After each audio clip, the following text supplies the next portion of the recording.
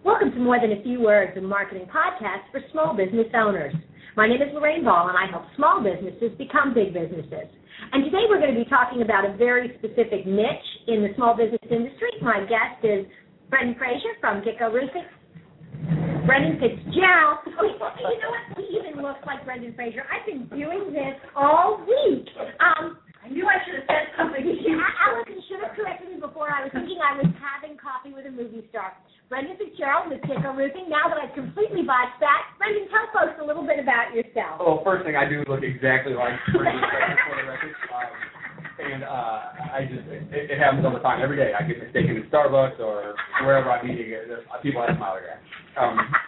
No, my name is Brendan Fitzgerald. I own a small roofing company here in Indianapolis called Gitco Roofing Contractors. We're less than $1 million a year. We really strive to do good work. We have a great little, what we feel is a great little place in our market here, which is not a huge market, and we really enjoy what we do. We're not the biggest. We're not we don't sell multi-million-dollar roof systems to Walmart or things like that. We're much more the kind of the niche market, smaller contractor that really enjoys what they do and really has we like to think we have a high level of quality. Cool. And we're really glad you could be here. We got introduced to Brendan when we did their web design project and really got a chance to get an inside look on their business. Joining me this morning is Allison Carter, who's going to be my fact checker from now on. Just here to keep everything straight, people. So this morning, we've been talking over the last couple of weeks about different niches where, how do you do marketing to this group or that group? And the niche that kind of I want to focus on this morning is the modern homeowner, because they're different than the way I think consumers bought products like yours 25 and 30 years ago. For sure. So how do you go about marketing to busy, professional, modern homeowners? It's really, I think, with many things in our society, American society today, it's about speed and efficiency. I think the average person that needs anything, whether it is a new car or a new roof or a pack of gum, they want it quickly and efficiently, and they want it good. I mean, I think that's kind of the parameters we shoot for with our marketing and our product. Not to say that we can do a project tomorrow if you call me today, because that's not what we do, but we really reaching that specific, that market, which is typically these days a little bit younger demographic than in the past, at least in my experience. I mean, it's about speed. I mean, it is really about speed and bullet and information, and it's kind of in a package deal, and getting to as quickly as possible, as efficiently as possible, knowing that maybe potentially the only interaction you're going to have to make the difference to get the project and to help them out. Cool. So how do you market? I mean, what kind of tools do you use to reach the customer that's really about speed and maybe convenience? Sure. We have a couple different kind of approaches. One is we do some traditional, which I would call, some print advertising, but we do it in a little less than traditional way. We do some stuff with Andy's List, which is a very targeted, very specific market that those people are buying what we are selling. It's no questions asked. It's kind of the equivalent of somebody walking onto a car lot. That's exactly what they're not there to buy groceries. They're there to maybe buy a car. So that's good, and that's a little more traditional. It's also a little more expensive. It is print media.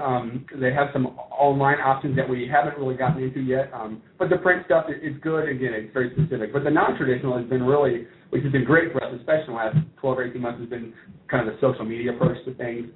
Very active on Twitter, and of course we link everything together like everybody else does. So Twitter, Facebook, the Indiana website. It's really that has lately been a great approach for us, and in terms of speed and efficiency, I don't think there's any better way to get people the information they need as quickly as possible than Twitter or Facebook or social media. So let's take a look at your Twitter strategy a little bit, because you kind of do a mix of things on Twitter. You let a little bit of your personality come through. That's good. I mean, I think that's an important part of it. How do you reach out to potential customers through Twitter? A lot of it is just direct. It's, hey, if you need a new roof today, call me. Email me, tweet me, check out the Facebook. That's really just, if you need help, I can help you, and I can talk to you today. The other, we kind of have allied ourselves with Twitter directly and on accident or indirectly with some of our manufacturers. We're an Owens Corning approved contractor who is the second largest shingle manufacturer in the country. We're a GAF Elk approved contractor who is the largest. And we also partner with Velux USA, they make the absolute best skylights in the world. And we won't pitch things, but for example, this morning I ordered 3 skylights for a project we'll be doing next week, and I tweeted, hey, we just ordered 3 new skylights from Velux USA, and it pretty much just says the best skylights from the best roofer. That's how we approach it. So it's a little less direct. It's kind of more of a branding with bigger brands because, we're, we have, 1.2 million people in this area, and we're not, our brand is never going to be national. We don't want it to be for that matter. But Velux, Owens Corning, GAF, Lamanco, some of those manufacturers are huge. They have a massive footprint, and if they can tag us, we'll ride right along. Absolutely. It's kind of leveraging that relationship. Exactly. How do you find, because that's kind of an interesting side note, did the guys at Velux or Corning, do they ever tweet back? Some of them, Owens Corning is not great with tweeting. GF is not great with tweeting. They're more about, hey, we're the greatest. We're a product, and we're great, and we're huge, and we're Walmart. And that's great. That's fine. That's who they sell to. But companies like Lamanco, who makes roof ventilation products, almost exclusively aluminum products, and especially Velux, they are very active. Every time I think I've ever tweeted anything about Velux, they will retweet back. They will forward our tweet out, retweet. They will really put it out there for everybody to see. And they consistently do that with other people they are, tweeting with. They daily will retweet things. And I'm not sure who does their Twitter accounts, but they do a great job of really just kind of reciprocating the respect is what it is. Yeah, I think that's a really good takeaway for larger companies is that idea that if you're selling through a network of subcontractors or contractors that are representing your brand, supporting their social media efforts is really a win-win. Absolutely. I think some of the companies like Lamanco and they really understand that they aren't selling 4 million skylights to one person. They're selling 4 million skylights to about 3.5 million different people. Mm-hmm. And they're selling 3 at a time, 2 at a time, one at a time. It's really, they've done a great job understanding that, and it's great. It's fun. That's one of the other things. It's fun to interact with that and say, hey, look, you tweeted me, retweeted me. It's interesting, and it helps keep the social media a little more fun. Well, and just as I think it's a good message for larger companies, I think it's a great message for smaller companies. You don't have to try to go it alone. You can use your resources. You can use people that you work with every day to expand your reach and reach new audiences that you don't have access to. So if you're not reaching out to your vendors, if you're not reaching out to your business partners, you're missing a huge opportunity. To add one more thing, I think it's critical for somebody like me, like our company, in a market like this, again, it's very small comparatively to Chicago or LA, to partner with those larger companies because let's face it, how interesting is roofing? I mean, it's only interesting if it doesn't work, right? I mean, that's when you have a problem. So if we can reach more people, because I don't have 4 million followers, because I'm a roofing contractor. It's kind of boring. I mean, I'm not going to lie to you. I find it, I sleep on it every night, so I find it very interesting. But if we can garner more attention that way, as opposed to just 180 followers or something like that, we can really spread our footprint, even if it's just in our local rural market. I think it's important. I think it's very important to our success, especially when it comes to social media marketing. Oh, I definitely think so. I mean, because we don't really have that same kind of resale channel, but we'll do in this market. We'll retweet things that like Reynolds says, other web design companies, other social media companies, and share the love that way. Sure. And I think that's really the key is being successful in social media starts with kind of that whole sharing the love and leveraging each other's network. It does, yeah. I think a lot of people who first go on Twitter don't understand that. They think you're just trying to communicate with one person at a time. And as a business, if you're communicating with one person at a time, you're doing something very wrong. I mean, granted, there's a time and place for that to communicate with that client, that specific client one at a time. But if you're trying to get a little bit broader grasp on things, I think that's critical. I think it's critical. Well, and I saw a really interesting quote yesterday that I thought really applies to this. It's from Carmel Bruce. This is his Twitter handle. I don't know him in real life, but I saw this and thought it was interesting. He's a mortgage broker, and he said that Twitter will never close a mortgage deal, but it can start the conversation. Absolutely. Yeah, that's probably a very accurate way to put it. And that's the leads we generated through Twitter and social media. That's exactly what it was. I've never had anybody call me or tweet and say, "You got a roof."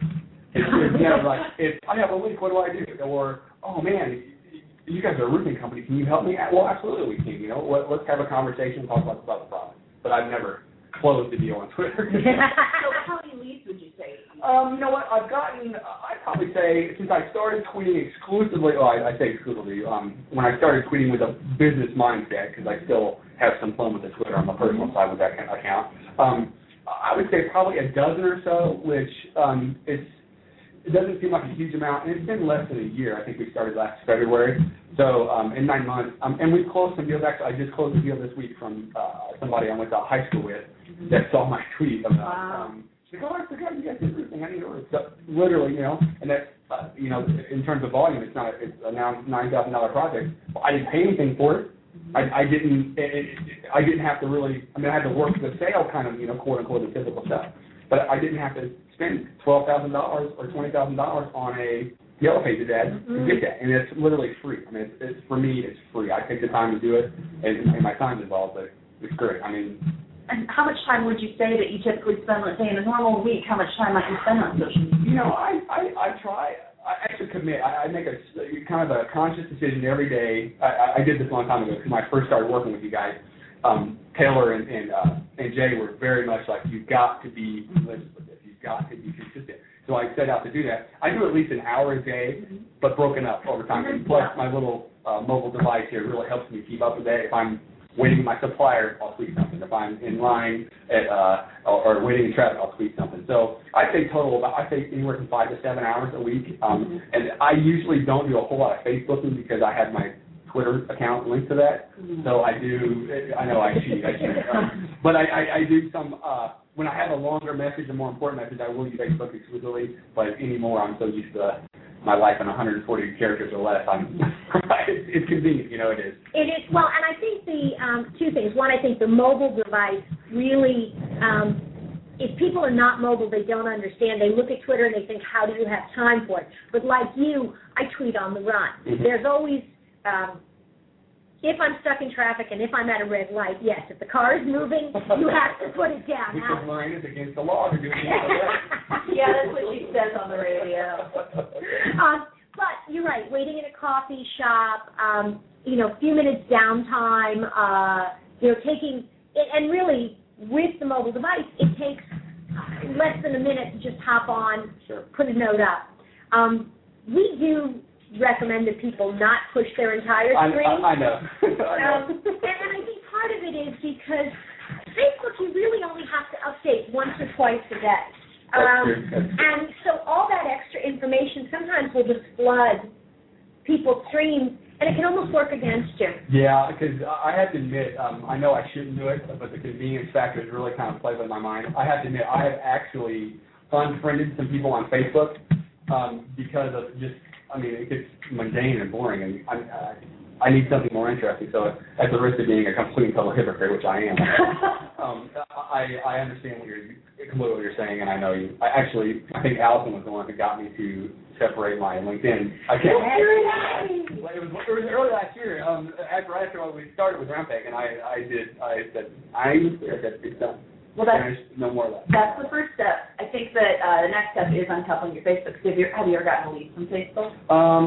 Only because it was linked to Twitter. See, it was only because it was linked to Twitter. I've had a lot of difficulty garnering the attention on Facebook because people go. I don't think people really want to friend companies that much on Facebook. And that's in my experience. I tried, but it's kind of silly to say, please follow my company on Facebook. And I see that all the time. And it's a little desperate. It is desperate, and again, it's back to the whole roofing is not that interesting. Again, it's a way to make a living, but it's not. People aren't running out going to roofing conventions. And you're completely right. The research is showing that the average consumer, not your social media people like say Stephen Shattuck, who likes over 1,000 companies on Facebook. The average person likes 9 companies and brands on Facebook. That's it. That's a pretty small pool, which means it's an extremely competitive industry for those likes. Yes. One of the things that I was going to say is an application like Hootsuite. On Hootsuite, when I log in, I've got my 2 Twitter accounts and my Facebook. So I can jump from one to the other in the same application, so I don't have to push my Twitter updates to Facebook. If I want to say something on Facebook, I don't even have to leave this application. You can just set it up to do it on a country meeting. So I can just say, okay, this I want to post here or here. Gotcha. So that's the first thing. The second thing, the kind of thing that I might do on Facebook is, because we were talking about the fact that you've done some Habitat for Humanity houses. That is correct. So photographs of a habitat build. That would be good. Yeah, that would probably be a great idea, especially if it garners some sort of emotional strength. You know, if it really kind of pulls somebody, that would be actually an excellent. So let's leave social media for a minute, and let's switch over to other types of marketing. What else do you guys do? What else has worked, or what used to work that isn't working anymore? I tell you what, my first foray into marketing, we'll call it advertising marketing for now, not to throw you guys into one group, but my first experience with anything like that was Yellow Pages. Okay, I didn't know. I paid a lot of money for a very small ad. I got no less than 600 phone calls from that thing. However, literally 599 of those calls were for website development and half the shirt. People were trying to sell you stuff. Yes. I got 2 phone calls for projects, one of which was a $600 repair, which we got. It was great. The other of which was a roof that the guy wanted to know how much something costs, which that's what I tell people. If you want to know how much something costs, call somebody from Yellow Pages, because that's what they do. So that was a huge disaster. That was the worst ROI on anything ever. I mean, it was not effective. And then we started getting a little bit smarter and started realizing that, okay, we can't, even if we could reach everybody in our market, we don't want to reach everybody in our market, because if we do, that means we're going to get that work, and that means we can't handle that much work, which is just as bad as not enough work in our opinion. Oh, yeah. So too much is such a thing with what we do. But we kind of graduated, and we really looked at more at the Angie's with some specific marketing, and really we did some really strong networking groups, some private networking groups that really we had some mixed results with. There were some broader groups that were, like the Chamber of Commerce, that were so broad that it had the same net effect of Yellow Pages. I had, they drop your card in the fishbowl, and you get all the cards, and you get all the calls and things like that, and it ends up being a telemarketer's paradise, local telemarketer's paradise. Then we kind of, once the social media thing came along, that really fits into our mindset. We're a small company, we do good work, we don't want to reach everybody, and it's fun. Those things really play into what we're about and how we approach things. I've always been more of a guerrilla mentality when it came to things like that. To steal I think a 2002 term for the guerrilla marketing. We've always been a lot more prone to how can we find a way in the back door with this thing. Not, hey, this is our billboard on I-465, or hey, this is our giant cover on the inside of the Yellow Pages. We've never been about that kind of thing. We've always been about getting the word out about what we are. We're a lot more interested in the people who want to know more about us. You know what I mean? Yeah. People just want to know, hey, can you do roofs? Yes, we're looking at it. We want to know people who ask the question. What do you guys do? Oh, you do that too? Oh, how long have you been doing this? Those kind of things. That's what really sparks our interest. That's what gets us into the more or less the sales mode of things. Yeah. It's interesting because I've done a lot of work with contractors, and the thing about Yellow Pages, like you said, people are looking for price comparisons. I always wondered about companies that put on their all of their ads, see our ad in Yellow Pages, because they were spending all this money to drive people to the one place they could find all their competitors. Yeah, that's a great point. Yeah, I did that in 2005. In 2006, I don't know if anybody here knows this, but there was a massive hailstorm here in 2006, which for a roofer, they call it sky diamond, because it literally, money is like it's falling from the sky. The latest statistic I had heard, the last one I heard was in 2008, was there were over 100,000 roofs just in central Indiana that had to be redone. Wow. And in 2007, in 2005, when I did my Yellow Pages ad, there were 96 roofing companies in the Yellow Pages. In 2007, a year and a half later, there were 355 because of the hailstorm. Many contractors came from out of town. Custom home builders were now roofing contractors. Oh, yes, they could do it. Smith Brothers builders, who they were on the south side, they were building 600 garages at a time, or in a year. All of a sudden, there was Smith Brothers Restoration Hail Contracting. And I believe I've even seen you speak out against these kind of fly-by-night. Very much so, very much so. And we are very, a few things we pride ourselves on is we consider ourselves environmentally conscious, as you can be for a roofing contractor. We like sustainable materials. We'll do slate roofing, tile roofing, which lasts 400 years. That's great. We also, now, the predominant factor or predominant material we have in Indiana is asphalt-based shingles. Mm-hmm. However, the green factor, we recycle a lot of our stuff, and also the local factor. We are a big local company. We like local people. We try not to buy our material from national suppliers. There's a couple local suppliers that are locally owned and operated just in Indiana that we love, but sometimes we're, forced our hand is forced. So, that and the green and the local stuff. And when the guys come from out of town, they come from out of town. They kind of they great salesmen. I mean, used cars all the day, all day long. We'll sell you a used car, and then after 6 months they leave your warranty sitting on your front porch. Now, granted, we get a lot of work from those people because they do have a warranty issue. But these poor homeowners, some of these people, they have to pay to have the roof fixed, which never should be fixed in the first place. Yeah. So we are very much against what we call hail chasers or storm chasers. Mm-hmm. I know a lot of guys that work in that industry, in our industry, that do that kind of thing, and that's what they do. I mean, it's kind of their niche, and they do. Some of those guys do millions and millions of dollars traveling around the nation this year alone. I mean, Joplin, Missouri, the hailstorms in Texas this year, the hailstorms there, with the huge hailstorm in Phoenix, Arizona this year. I get calls all the time. Hey, are you going to go out west? Are you going to go down south? I mean, the Alabama thing. Mm-hmm. There's a labor shortage here for us now, and material shortages here now, because everything is being shipped to Joplin, to Mobile, to Phoenix. I feel like they're stealing our thunder. That's a wonderful lesson, though. No matter what industry you're in, there's probably some bottom feeders. There are in our industry. We work really hard to talk about the really sketchy, shady, terrible web design and social media companies. And there's a lot of them, even right here in central Indiana, not that I'll name names. But you can help show clients what they should be looking for, what they need to watch out for, and what the warning signs were. Even if they don't wind up buying from you, I think it's just part of professional ethics is to tell people this is what you need to know to avoid getting ripped off. I agree, but really the only way for me to combat those types of scenarios to where we have, we compete against those people sometimes, is really to educate the homeowner. Mm-hmm. I mean, and essentially that's most of my job anyway, to educate the homeowner, to educate my homeowner about what we are, what we can provide, and that we are local. And that doesn't just mean I have a driver's license from here. I was raised here. I was born here. I grew up here. I went to school in Indiana.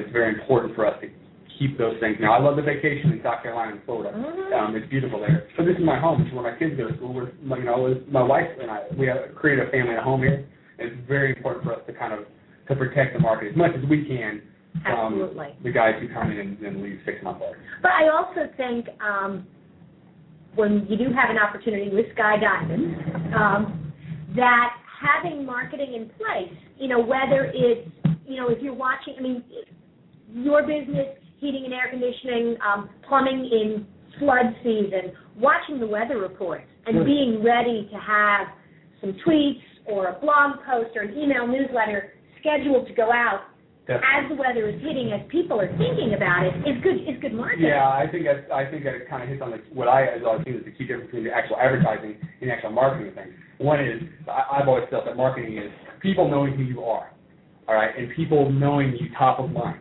Mm-hmm. Like, hey, I know a roofer, I know that guy. They did my neighbors, or I saw their yard sign, or versus, these guys, they have this big ad on 465, which people do. And that's advertising. That's more mass. But I much prefer to get a phone call. How do you know my name? My neighbor referred you. That's really, that's how we love it. We love to hear that line because we know we're doing a good job or a great job, which is what we strive to do, and we're able to make them happy, and they're willing to tell people they know about it. Absolutely. And that is free. that is free. As long as, in my opinion, as long as you care enough about what you do, those things are how you're going to be successful that way. Oh, and companies that track their closing rate, a lead from the Yellow Pages versus a lead from a referral. You're going to close the lead from the referral Absolutely. way more often. Allison's got her hand up, which means we have a question. We have a question from someone on Twitter named Red Acre. Thanks for your question. He says that he knows that Yellow Pages is dead tree media. What about welcome wagons? I assume he means when people move into a neighborhood, the gift basket and all that. We've actually looked into that, and I've considered it. I haven't done it in a couple of years, but there's a lot of real estate companies who will create a basket, or not even a basket, literally, but a book of flyers, an envelope full of flyers, and they've asked us to be in those before, and I considered it because it gets to people in a great area who very, very well may have that specific need that we can help them with. But at the same time, I think when I did the cost analysis on it, I didn't think it was going to be direct enough for what they were charging. So at the time, and I have to admit, I think the last time I looked at it was 2008 or 2009, it did make perfect sense for us. Now there are definitely, I think Angie's List does a very specific mailer to new homeowners. Things like that would probably suit us a little bit better, but again, we have to really, with a small company, we really have to pay attention to our ROIs, return on investments, on things like that. So we're always kind of skittish to spend the money on things that are more generic. Yeah, exactly. I think, in my experience, products and services that you are likely to use often as a new homeowner, restaurants, dry cleaners, grocery store types of things, those make great sense in a welcome basket. A service that you know that you're going to need if you've moved, dentist, optometrist, if you're moving in, you're going to need those things. Those make sense. It is a harder sell for a company like yours unless it is a neighborhood that you know the neighborhood's about 20 years old. Exactly. Because now you know you've got a lot of potential customers. But a lot of those welcome baskets are going to neighborhoods where there are 5-year-old homes. It's not a market for you. Yeah, brand new. Maybe on the repair end it might be, but really, and the other, I remember now that we're talking about, one of the bigger concerns I had was that I think those would be more effective for us if I knew that the homeowner was moving from out of town. Yes. But let's face it, a lot of people have a list. They have a Rolodex that has a roofer that they know, or that has a plumber or a lawn service that they know that provides good service. They're going to go to the other house that they're moving within the county or even the surrounding counties here. So that's what was one of the big turnoffs for me was, well, where are they coming from? If they're coming from Southern California, let's put some information from them. But honestly, we're not going that fast here in Indiana. I mean, it's just not happening. So I think that was one of my biggest reservations, right? Cool. All right. The half hour has absolutely flown by. I agree. This has been awesome. Closing thoughts. Last thing you want to tell people about either marketing in this business or about your company. I'll give you a chance to self-promote. Really, I think in terms of our company, I would like people to think of us as the small, not the biggest, but the best roofing company in Indiana. And I almost always, in my tweets, is Indianapolis' best roofing company. We don't want to do $40 million of business every year. We want to help people, and we really care to the point that I lose a lot of sleep during a wait line. Just by my nature, my crew and I really care about what we do. We're very home Indianapolis oriented, and we love to help people here. That's really what we're about. I think that is a wrap for this week. Allison, thanks again. If you've enjoyed today's program and you want to learn more about marketing in a traditional or non-traditional environment, social media or PR, be sure to check out our blog at www.roundpeg.biz. This has been another episode of More Than a Few Words. Thanks for listening.